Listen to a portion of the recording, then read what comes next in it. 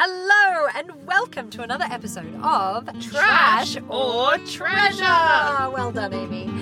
The podcast where Kim And Amy bring you, spoiler-free recaps, reviews, and possibly even recommendations for whatever we read that week. Amy, what did we read? The thing here is that I've been thinking so hard about trying to hold together who wrote it and what the characters' names are that I keep forgetting. She's teasing me because I keep forgetting to we have to re-record. Talk together. Yeah.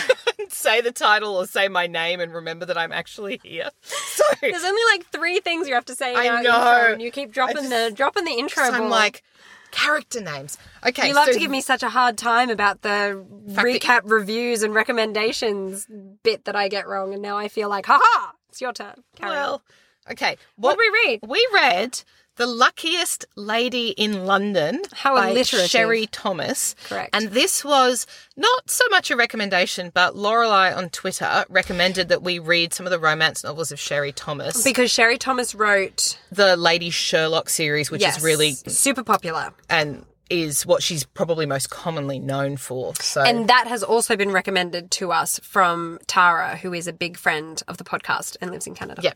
So she actually wrote recently and was like, you guys should read this by Sherry Thomas. And I'd already got it out of the library. But so this one I just Googled Sherry Thomas romance novels and I picked what one was available at the library. Right. So, because Lorelei did say that she felt that, that her romance novels kind of get overlooked. Yeah. So this one is, you're going to do the spoiler-free recap, but I just want to start it by saying this is actually set in the 1880s. That is super central and important. It's not. It never is, but you always say it like it's like, this is groundbreaking. No, because I just think it is. But hey, shut up. I'm you making like so much too. fun of you and the today. pair of us, I'm you sorry. are. The pair of us are so big about like historical context. And when you sit there and you read a novel that's set in the Georgian time, everyone was a bit more like, you could get away with more morally than in Regency. And then knowing that it's in Victorian times, I don't remember which novel it was. Was it Bombshell, where we were talking about how the fact that it was at the beginning of the Victorian era was quite talking about significant that all the time to the context of that novel. Yeah, which is why I like to say when it's set, because I know, it just but I gives just you don't think it was particularly that important for the drama that I delivered it with. Yes. Okay, and I don't think it was particularly central to this novel. I just remember being surprised because I assumed it would be Regency, and I remember going, at the end of the prologue, it's set in the Bustles era. Okay. Different clothes. Gotcha. Much more bosom. So much bosom. Okay. Kimberly, recap us. Go. So excited. I don't want to shock anyone, and I'm so upset you stole my thunder, but this is set in the 1880s. Do you need me to tell you the characters' names as well? I always forget. Laura? No, Louisa Cantwell. And Felix Riverdale. But that's not what they call him, because he's whatever, like he's the whatever of the Lord of something. Willow or something, blah, blah. They call him Felix and Louisa for most of it.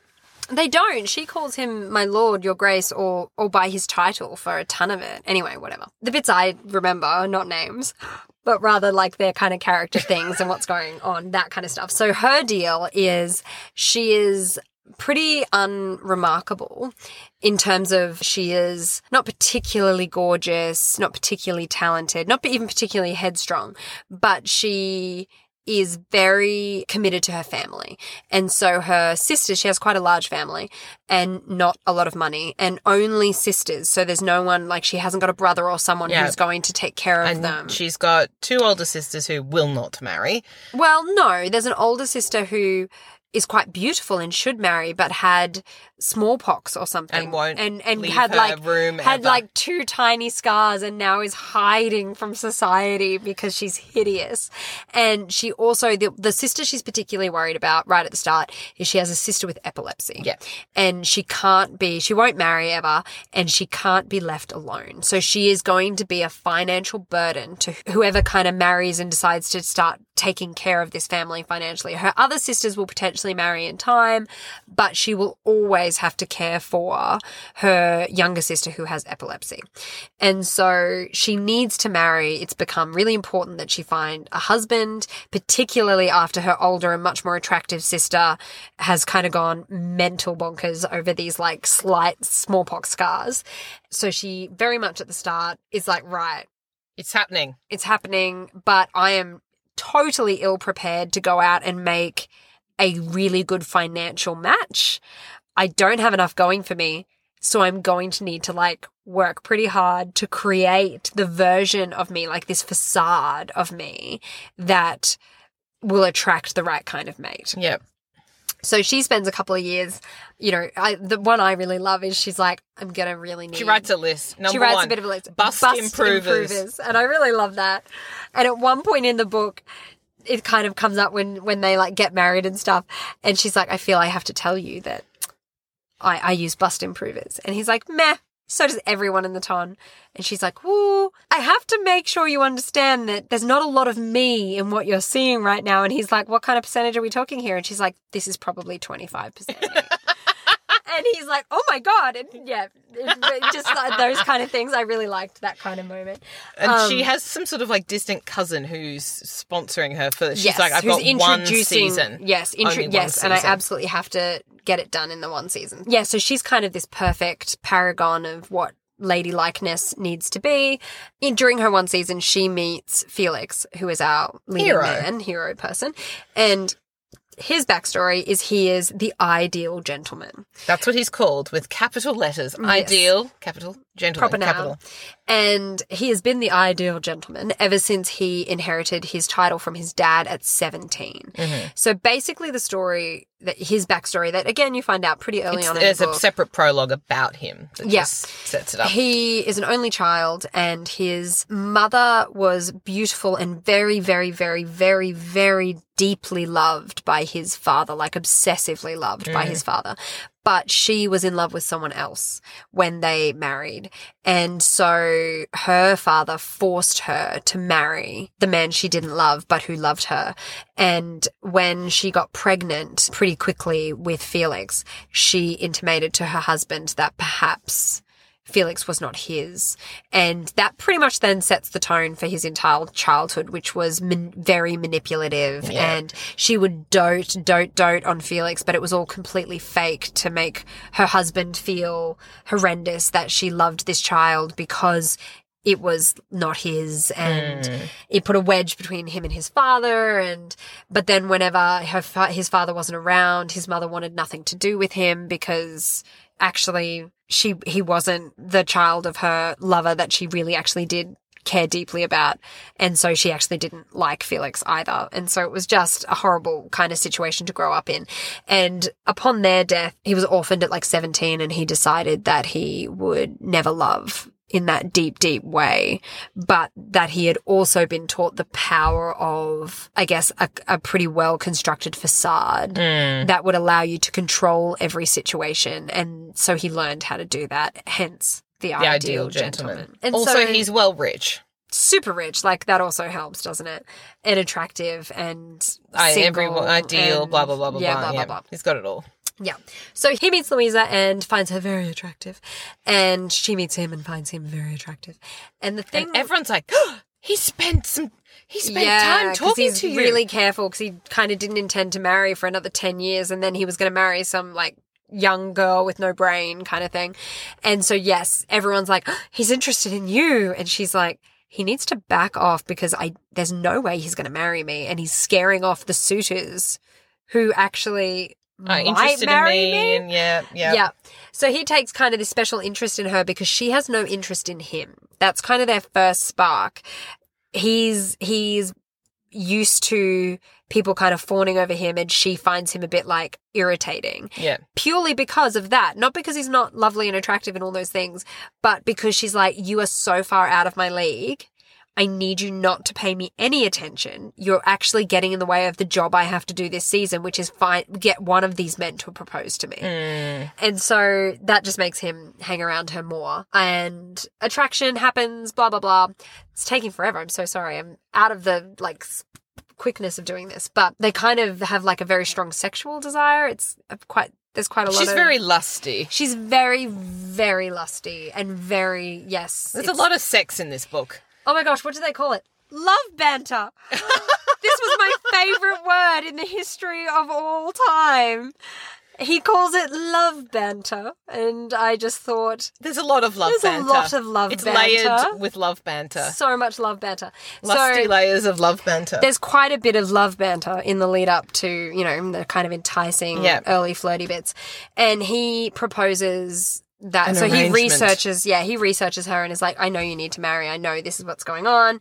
And basically says, you could be my mistress. I would set you up with a house and blah, blah, blah. That'd solve all your financial problems. And you wouldn't have to be married, which would be great. And I'd only require your services for a couple of days a year. At a house party that you'll attend. And she kind of isn't opposed to that as an idea. She's pretty pragmatic. And again, quite lusty. So she just really wants to rip his clothes off and have a go. And right at the end of the season where he's kind of sure he's going to lose her and she's pretty much ready to accept his offer of being a mistress, he proposes and they marry. That is probably the first third of the book. Yeah, it's exactly a third. Yeah.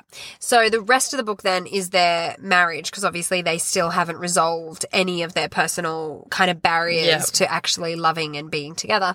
And I think beyond that would be spoilers. I agree. I think it is. I really do think beyond that is spoilers. Suffice to say, lots of things happen. Beautiful. All right. There's a house party. He hosts an annual house party. So they go straight from marriage back to his estate to then host like the post-London season house party. So it's a very busy time after that as well. The end. So sorry. I could not do that briefly.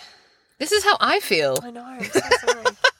It's a big day for, like, being in each other's shoes. All right, well, ask me. Amy, what were your thoughts about The Luckiest Lady in London? My thoughts are that it was too long. Quite long. It was like... Lots happened. A lot happened. That first third, I got to the point where they marry, and I was like, what? There's still all this book left. Yeah. And my overall feeling was... that book needed to be a novella. And a lot of the stuff, because the second 2/3, but the remaining of the book. Yeah. It's like 50% sex. There's a lot of sex scenes. And I'll be honest, I enjoyed the first third. Yeah. I didn't enjoy the bits after they got married because the approach he took damaged his character. It damaged, it did. Agree. It damaged his character. It was cruel. And it wasn't rapey like some of the books. No. So you know how sometimes we go, we didn't like that. But he used some of the manipulativeness. It was definitely on her. manipulative, and he used sex to make her feel small and to make her feel dirty and to shame her. Like that's truth. He used sex to make her feel. I felt shamed. uncomfortable in the remaining 2/3 of the book, and then he had a long way to come back. I felt it sort of resolved just through lots and lots and lots of sex. And that was how they came to terms with each other. Yeah. And that didn't feel like they'd actually come to terms with each other. Yeah. So you were like, there could be a sequel to this book where it all falls apart again because you've actually solved nothing. I liked that first third. And I would actually have been happy for there just to have been like a few more chapters after or something, and to have been like a really short, not very deep novella. Yeah. And I would reread that because the first third was quite fun. It was quite fun, yeah. And I was like, oh, this is going really well. But as soon as they get married and they go back to the house and they start love bantering. Well, it's once they act on the love banter. It was emotionally unpleasant to read. Yeah. So I get where they were coming from in terms of like the way they'd set his character up. I know, the deep-seated fear of properly loving, and he didn't feel like he loved until they were married and together and blah, blah, blah. But I think that's one thing. But then to try, like, he could have just... He didn't have to be gone cruel. away or cold-shouldered her. Cruel. He made a deliberate choice to be cruel and to use... And to belittle her, yeah. Yeah, and it just was... It was so horrible. Unlikable. Yeah, and it was really horrible. Because of that, I recommend the first third and then send it back to the library. So overall, I don't recommend the book. That's fair. Will it stop me trying to read more Sherry Thomas? No, because this wasn't a well-targeted pick. It was just the one at the top of the list. And I liked the alliterative title, so I was like, oh yeah, let's do that. Yes. So I'll give Sherry Thomas another go, but I won't reread The Luckiest Lady in London.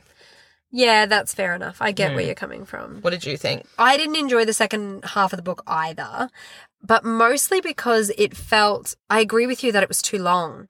And it felt, I don't like those books where we're on again, off again, on again, off again, on again, off again, because, and it's a modern sensibility because in this era, when you were married, that was it was done kind of thing. But when you're that on again, off again, on again, off again, it just probably isn't right. Like it's probably like you both should just probably walk away. Do you know what I mean? That could have been a narrative. Yeah. Her walking away. Yes. Or and him then even away. Her walking away 10 years later. You know what I mean? And then the story is lots of water under the bridge has happened or like when we read The Desperate Duchesses series and one of those love stories was actually about a couple that had got together. It had all fallen apart really quickly and then this was 7 years later with them finding each other. And I think that I think the characters were well matched and I think... In this novel? Yeah. In this novel they were really well matched for each other. I enjoyed the first third because of that. I think that they complemented each other really well and... I thought like the bits where he let her down, the first one was way too much. Again, it's the one we're talking about where it was like cruelty and manipulation and like belittling and shaming. And it was so horrendous and opposite to everything that they had set up as kind of like the parameters of their relationship up to that point, the foundation of their relationship up to that point. I was a bit like taken aback. Me too. I didn't actually expect it to it be was kind of horrible. It was like this cliff and suddenly, so you didn't expect the cliff. It was like a sinkhole that opened up that you didn't see coming. And it's that thing where you go, I understand what you're saying, that he was raised by people who were cruel and had this horrible example set for him about what it was to be a person and how you treat other people and blah, blah, blah. But these books are kind of built on a foundation of, even through all of that, while it might make me a bit hesitant to trust or hesitant to love or whatever, deep down I'm a good person. Yeah. What he does to her after they're married makes me be like, oh, maybe you're just not a good person. Maybe the way you were raised has resulted in actually you're not a nice person. And that makes it hard to buy into their happiness. To come back to like a resolution and be satisfied with that as a reader. And then, again, you could have resolved that and finished the book. But they don't. They resolve that by just time and then he feels bad and then they have more sex and it's kind of done. But then there's like another point towards like the last third of the book where it's like she wants to learn mathematics. Oh, where he's got to teach her mathematics, but they're not friends at this point because he told like he lied to her and she is but it was like not it was like it's not, again, it's an example of him not being a very nice person. But it kind of, I think the problem for me was in any other book and any other context, yes, that might have been a real obstacle. But if you've got over what he did to you at the start of your marriage and you've reconciled that, how are you upset about the lie? Like the lie is nothing compared to what you've already forgiven. Yeah. So I don't know. That for me, I'm like, why are we doing this again? We don't need another obstacle to them just actually being together and the book being over. So yeah, look, I would say I found this book problematic. Yeah. I liked bits of it. I thought it had some really great components. I think there were some really key tactical errors in the plotting of this book. Yep. And as a result, I found it pretty hard to engage with. I had to turn off a lot of those things that usually are like total barriers. But we will say, very quick to read. Super quick. We could only get hold of a large print copy. And it's the graphic design of that was quite confronting when you're reading lusty description in very big size. And straight up, I will say, it is because it's self-proclaimed, like it's part of her character that she's like very sex-driven and kind of up for anything. And again, in a pragmatic way, she's like, I created a complete facade of myself to get someone to marry me, because he outwardly is like, what was your plan when you married one of these men and they found out that you were nothing like what you had presented? Only 20% you and the rest is bust improver. She was like, I just planned to sex them into submission. Like I was just prepared to literally do anything. For a book that was very much like that, I found it much easier to read than other books that we've read that were more sex than I was into and kind of, and even Bombshell, which we've read recently, their love banter, I couldn't handle their love banter. Like, it was too serious. This love banter, in the fact that they call it love banter, which I love, it's awesome, is totally tongue-in-cheek. Like, it's very silly. And so there were moments that I laughed at. Like, there were moments that were terrific. In the first third, the mood changed very, very significantly for me once I got married. And it was so disappointing, I think. And I was settling in for a sort of something that I could laugh at. Yeah. That had moments of like relationship tension, but where I could still continue to like both of the characters. And then it went into disappointing territory. Yeah, it was disappointing.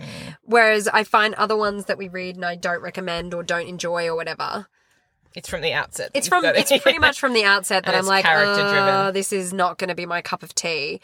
Whereas this one feels a little bit like you were tricked because you do get quite sucked in by the delightful beginning bit, and I kind of agree with you. I would like to engage with another one by her in the romance kind of sphere because I do think it is a misstep. I think it might have been, I don't actually know when it was written. It might be an early one, but please, if you do really like Sherry Thomas romances, can you please recommend us a specific one, and I'll very happily read it. Me too, because I really loved those characters. Potential. There was a lot to like in this book. Yeah, so I also wouldn't recommend it, but I say that again, same as you, with the caveat of I want to like it. I can see that she would write them and I would really like them. Yeah.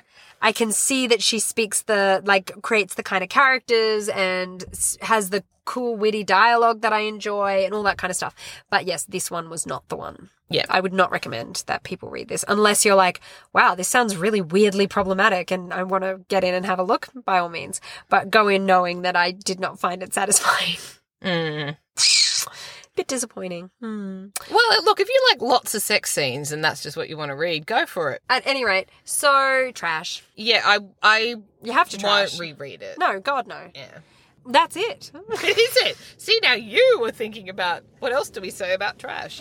Yep. No, my brain was off on a little tangent. It is very late at night. It is very late at night. So, is that it? That's it. That's all we have time for. Thank you so much for joining us once again. We really, really value you spending your time with us. And join us again next week when we will bring you another spoiler-free review, recap, recommendation. Yeah, maybe it will be a recommendation. Maybe, yes. Maybe. Gosh. And until then, of course, happy reading.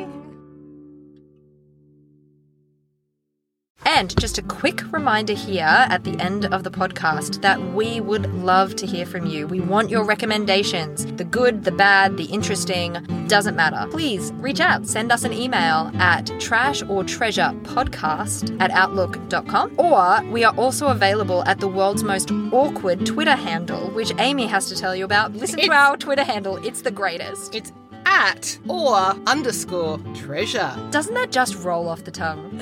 And with those encouraging words, tweet or email us. We love to hear from you. Happy reading. Cheers.